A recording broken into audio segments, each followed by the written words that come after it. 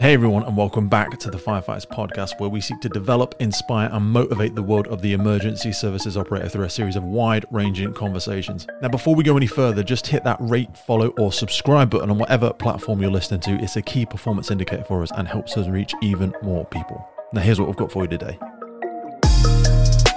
Today, we are going to be going through another debrief. Now, a quick reminder, why are we doing this? Debriefing, or also known as operational learning, is an integral part of national operational guidance. The aim of this and the aim and desire of the podcast is an operational debrief that achieves continuous improvement in service delivery. We should think of these debriefs as a vehicle to identify new or emerging risks, monitor any trends, recommend remedial actions, and promote best practice and shared learning. We want everybody to get exposure to these. We want you to hear it, and we want you to learn from these. We want you to share these lessons. I would add, I am reading and learning of these as a student myself. We can never stop learning. I'm far from any font of knowledge. We are going to be going through the sequence of events bit by bit, and then we're going to look to draw out lessons learned, trying to keep it tight, trying to keep it informative, trying to keep it engaging. So let's go for it.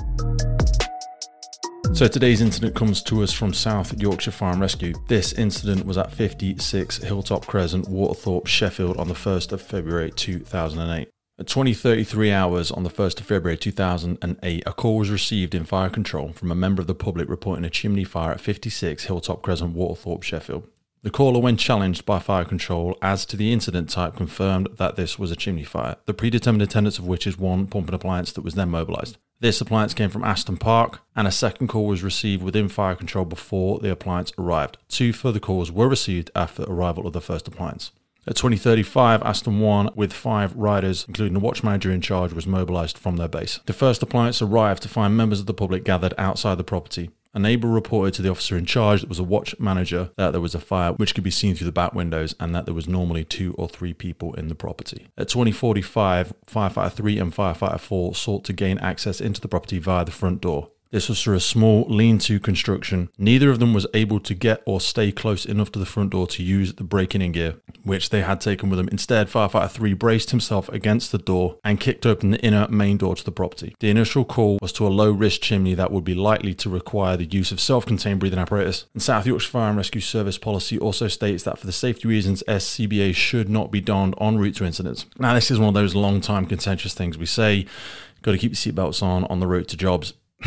You know what, the podcast doesn't encourage people to do anything, but we're going to put our BA sets on route to jobs. I can only say from my personal experience, I've certainly done it for 14 years because we want to get there, we want to be ready to go. So therefore, on this particular one, it was only at this point was the incident that the Firefighter 2 and Firefighter 1 put on their SCBA. Now, having kicked in the front door, Firefighter 3 resumed his responsibilities as pump operator and breathing apparatus entry control officer, now known as Operative BA Echo. Firefighter 3 and Watch Manager 1 collected SCBA tallies from the Firefighter 1 and Firefighter 2 as they set up BA Stage 1. At 20:47, Firefighter 2 and Firefighter 1 approached the front door of the property and prior to entering, completed the following checks. They had sufficient air in their SCBA cylinders, water was available at the branch of these reels, and the branch could be changed from a jet pattern to a spray. Worth note at that point, great checks as you're going in. Yes, do your pre-entry, make sure you've got your supplementary air supply, make sure everything's working with the set, make sure you've got torch, make sure you've got comms, but also as you're approaching, make sure you've got water, make sure the spray pattern adjusts. You know, you're going to be going straight through the door, you might be hit with absolutely anything, be ready for that gas call in, be ready to adopt the position, so make sure it works. This is something I regularly see getting missed. So they then entered the property via the front door wearing SCBA and full personal protective equipment, which consisted of fire tuning overtrials, gloves, flash hood and fire helmet. They took with them a hose reel jet laid out from first appliance. They also took with them a thermal imaging camera and fireground pocket radio, which was carried by Firefighter 2. This fireground radio had been tested at the commencement of their duty shift. However, a radio check prior to entering the building did not take place. Firefighter 1 was the team leader and as such the first person through the door. These positions were maintained throughout the searches and firefighting as laid down in the procedures. Watch Manager 1 returned to the appliance to request further assistance from fire control. The property was heavily smoke-logged and grey smoke, but the temperature inside was described by Firefighter 2 as being cool.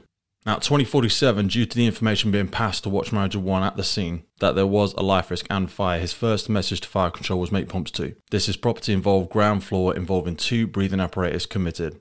Offensive mode for persons reported. My personal thoughts at this point in time, make pumps 2 for, property fire, potentially persons reported, and it's involved fire. I don't think 2 was going to be enough. The windows at the front of 56 Hilltop were all intact. There was a large amount of smoke at the rear of the property, which due to the effects of strong winds was being blown over the roof to the front of the property. The wind was swirling and the smoke was blowing around. There were no apparent signs of fire inside the house as viewed from the front. Smoke could also be seen issuing from the chimney flue on the roof. This was later to be confirmed as the flue from the gas fire in the living room from the property.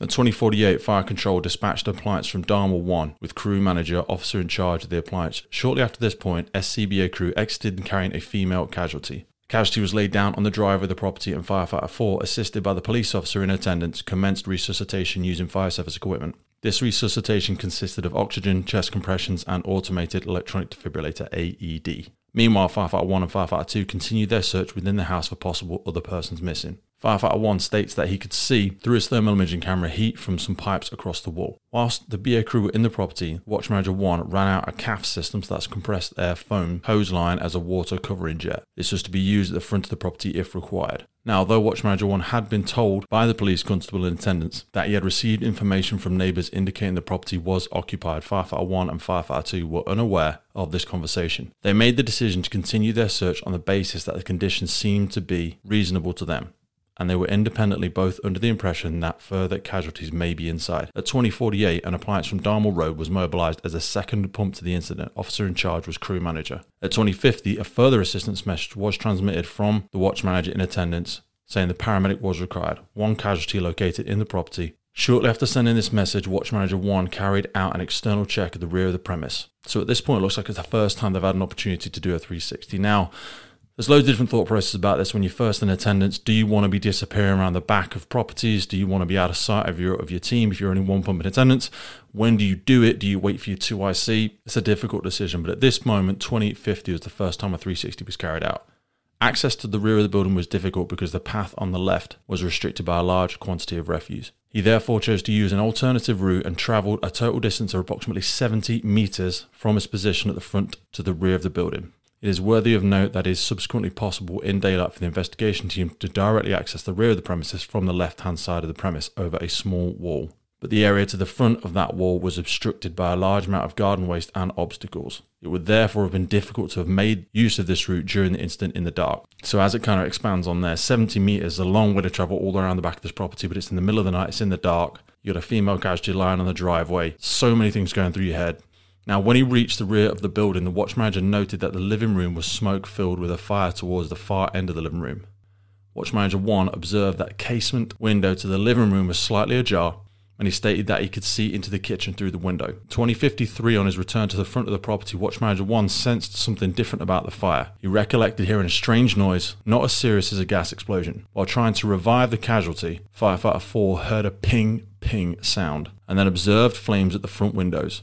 This was the first visible record of flames being observed at the front of the property. Police officers described the noise as a bang, an explosion and glass breaking, a smashing sound and the sudden surge of flames. At 20:54, the second appliance to arrive from Dart was in attendance with 4 riders. Crew members from this appliance heard a message over the fireground radio held by the crew manager. During interviews, none of the crew was able to recall the precise wording. However, they suggested that it referred to some door being shut and that it could not be opened. Firefighter 5, a member of the DAR1 crew, recalls hearing over the fireground radio that some firefighter or team of firefighters could not get out of the premises due to the door being shut. Crew Manager 1 asked the sender to repeat the message as it was unclear who had sent it, or in fact where they were located. Although all the crew of DAR1 who heard it assumed it was from the SCBA crew. Crew Manager 1 repeated this request for the message to be repeated several times as he walked towards the incident. Crew Manager 1 asked Watch Manager if he had heard the message sent over the fireground radio. The Watch Manager responded that he had not. The only crew members to have fireground radios outside of the premise were Firefighters 3 and Watch Manager 1. Watch Manager 1 carried this radio in the pocket of his PPE with a microphone from that radio clipped to this tunic collar.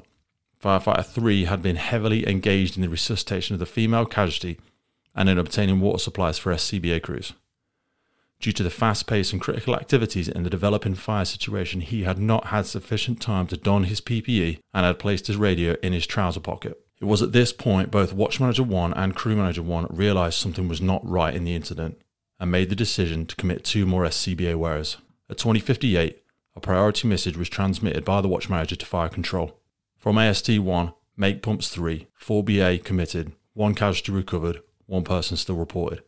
A quick reminder for all of our listeners of our monthly giveaway. Now, as part of our partnership with Hikes, Rosenbauer and Tallyman, we give away that little bit extra to our podcast listeners every single month. You can get 2 personalized BA tallies. These are hardware and they've got your own name on them, they've got your own service number on them, and they have the podcast logo on the back. And then for the juicy stuff, Hikes give away a pair of their incredible footwear. And some of the stuff is pretty expensive stuff, to be honest with you. We try and switch it and change it every month. We are guided by the gods of Hikes to make sure we are giving you exactly what you need for that time of year. So it might be boots, it might be trainers. And then once every quarter, our good friends over at Rosenbauer are giving away their Boros B5 Firefighting boots as well. So to be in with a chance to win, jump over to our social media platforms or YouTube, where you need to tag a member of the emergency services in the post, be following our page, and you will be in with a chance to win at the end of every single month. Back to the show. At 21:01, a further assistance message from AST1 was transmitted. BA emergency, distress to wearer, make pumps 4.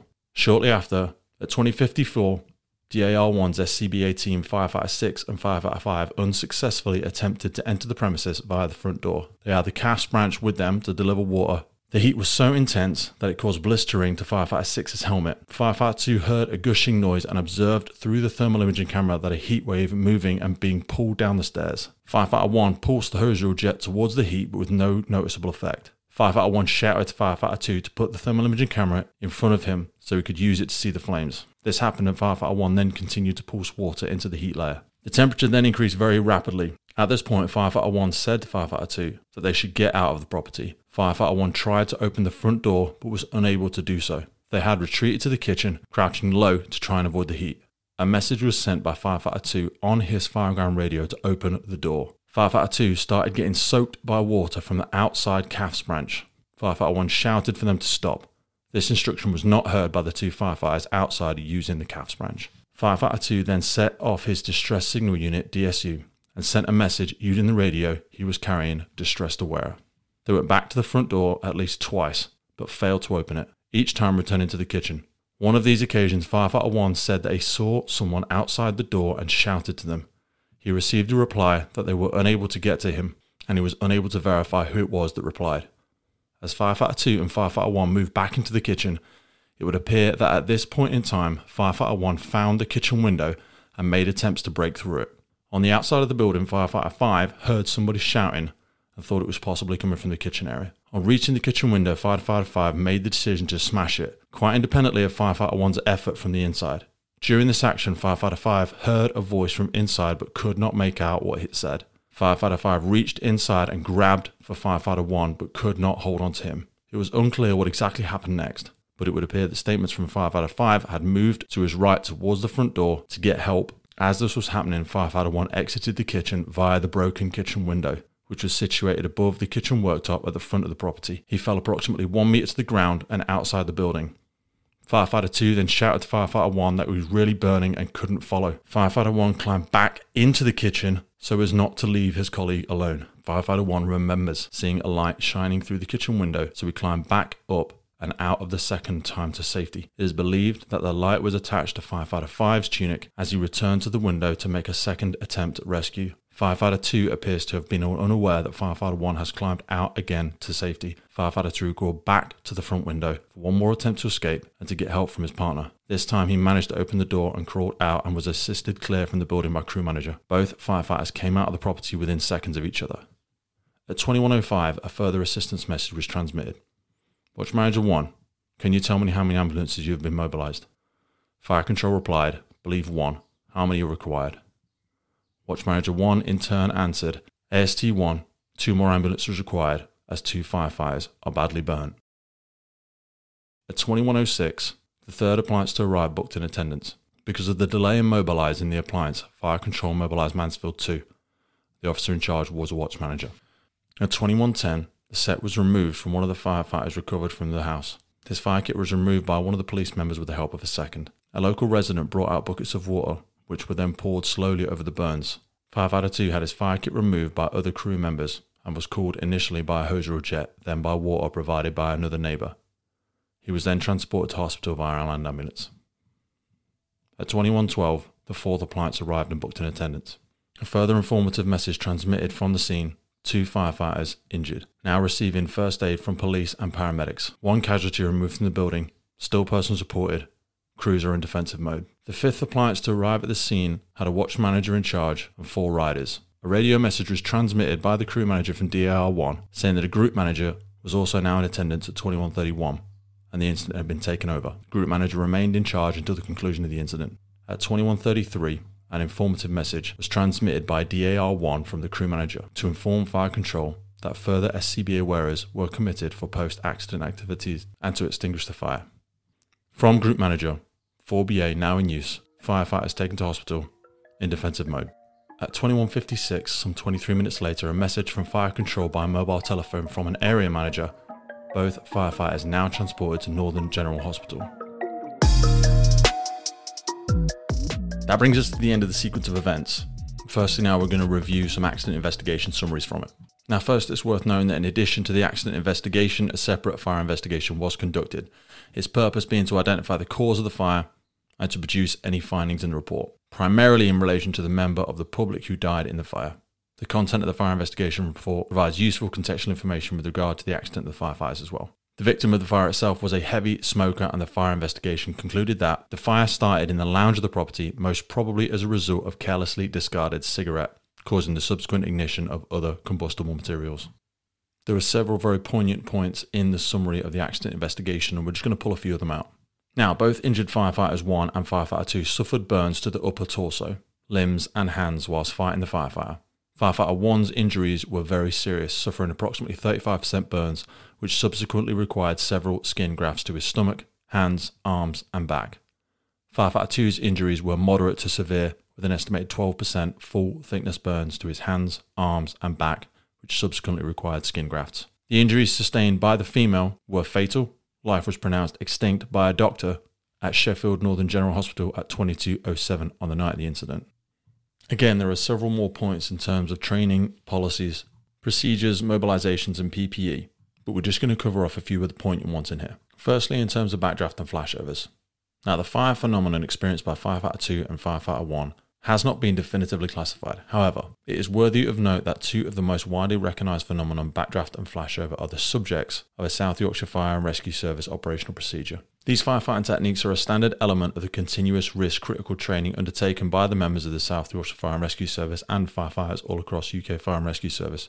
Training records for the injured parties themselves and for the incident commander were examined, and they show that they were deemed competent in accordance with the statutory and local requirements that were recorded on the system in service. The incident commander's training records were particularly examined with regard to incident command and resolving operational incidents. It is confirmed that he has recently completed an incident command course and was fully competent at time of the incident.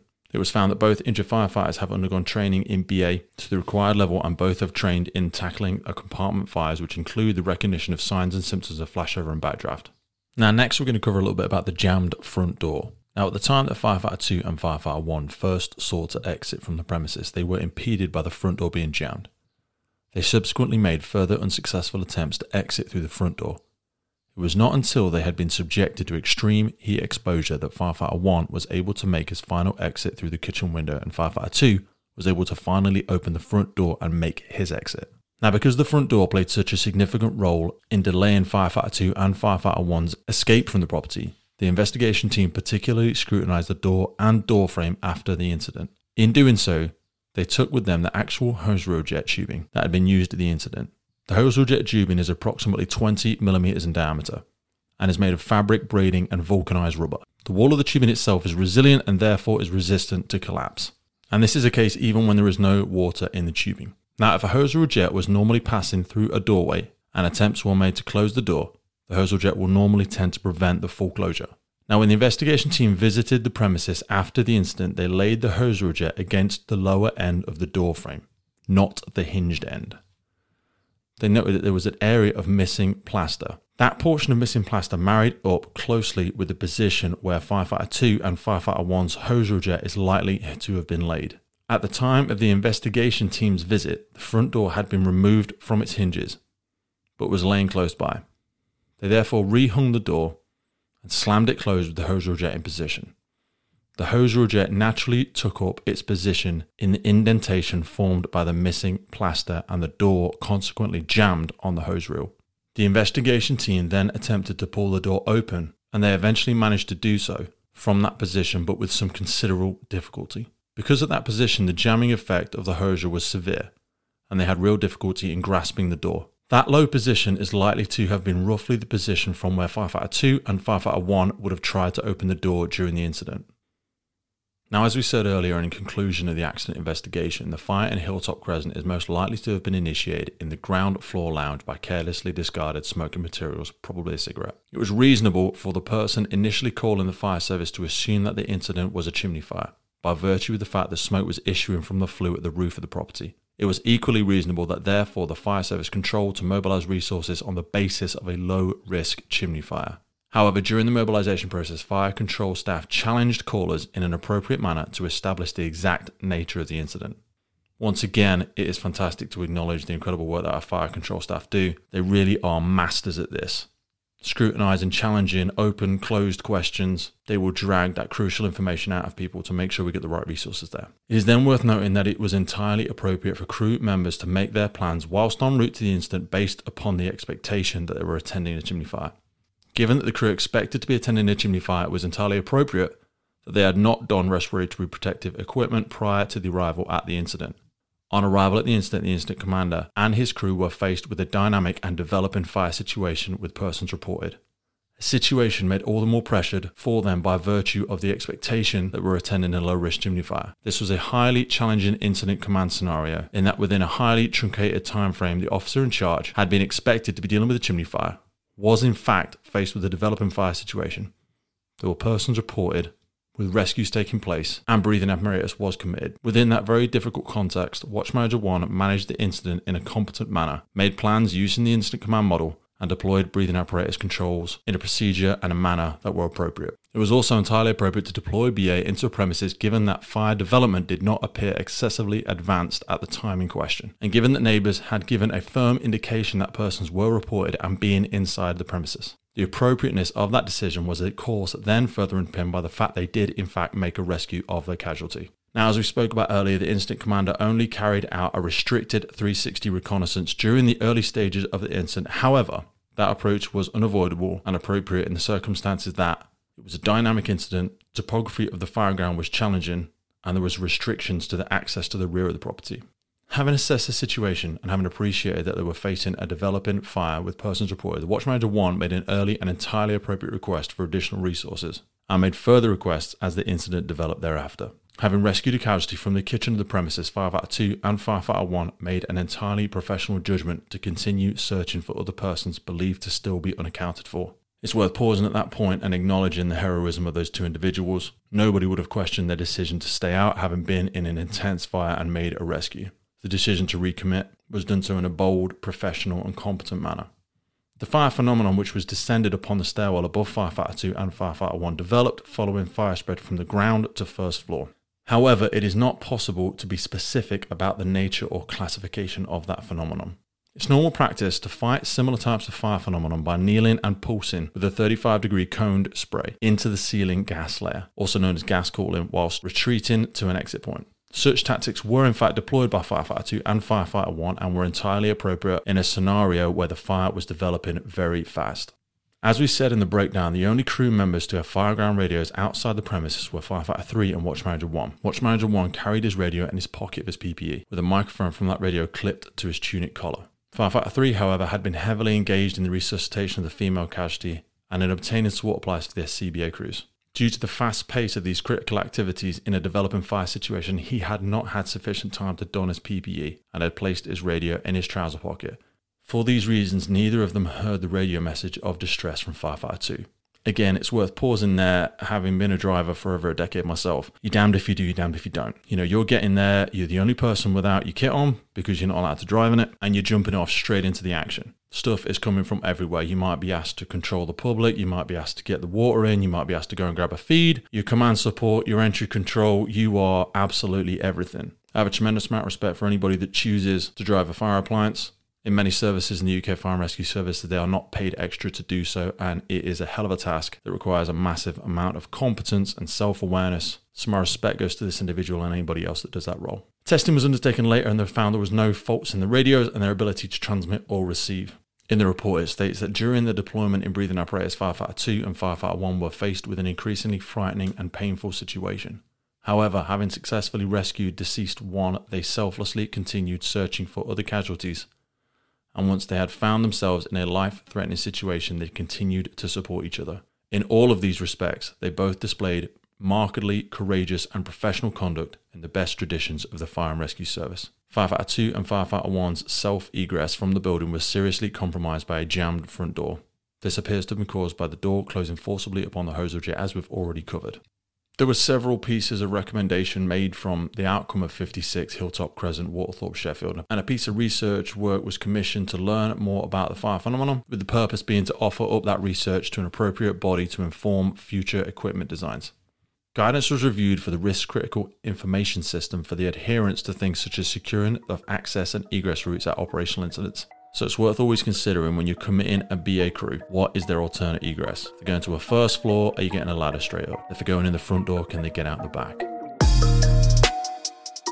So folks, that brings us to the end of our debrief on the investigation into the cause of the accident at 56 Hilltop Crescent. Some great learnings from that one, some great heroic and courageous actions by the crews, and a reflection of the service themselves, and even my personal opinion, the decisions and decision-making process of the incident commander was very commendable. So be sure to come back soon for another debrief. If you have a noteworthy incident that you would like sharing with the rest of the world and the UK Fire and Rescue Service, be sure to send it in the firefighterspodcast@gmail.com. If you've got an absolute gold mine case study in your files, if you've got it tucked away on your hard drive somewhere, be sure to send it over to thefirefighterspodcast@gmail.com. We will, of course, if people would like us to, we'll be acknowledging those that send these contributions in so they can share it with the wider world. And again, our sincere desire is to create better educated, more informed, safer operating UK Fire and Rescue Service operators and people from the other aspects of the emergency services. We want you to know this. These misunderstandings, these different interpretation of risks, these have happened before in the past. So let's not repeat them. Let us know what you think. Let us know what you thought of it. If there was too much detail, if there wasn't enough detail, what could make this debrief even better for you and more impactful for you and your teams? Thanks for coming back and listening to the Firefighters Podcast. This one was brought to you by William Wood Watches. William Wood Watches, as I'm sure you're already aware, are the makers of those incredibly authentic watches with a piece of firefighting history in every single one. On the 9th of June, they created 250 beautiful limited edition pieces of the bravest watch for the FDNY Foundation. They're donating 15% from every single watch to the FDNY Foundation, and it's pretty incredible to see that William Wood Watches are now in the Rockefeller Center, the FDNY Fire Zone store that's held within Rockefeller Center. On the 9th of June, they will be having one of their watches, which is going to press William Wood Watches into the history of FDNY. Johnny and the team are over there kicking ass and taking names. Be sure to join them on their journey. Head over to williamwoodwatches.com, check them out on Instagram, check them out on YouTube. You can check all of their watches right there, from the Jubilee to the Triumph to the Valium to the Bronze to the Chivalrous, and they run competitions supporting firefighters charities all over the world, including the firefighters charity in the UK. So once again, thanks for coming back to the Firefighters Podcast. Go and check out William Wood Watches. Go and check us out on YouTube. Subscribe if you're listening on Spotify. If you're listening on one of those platforms, follow us, rate us. Thanks for coming back, and we look forward to seeing you again real soon right here on the Firefighters Podcast.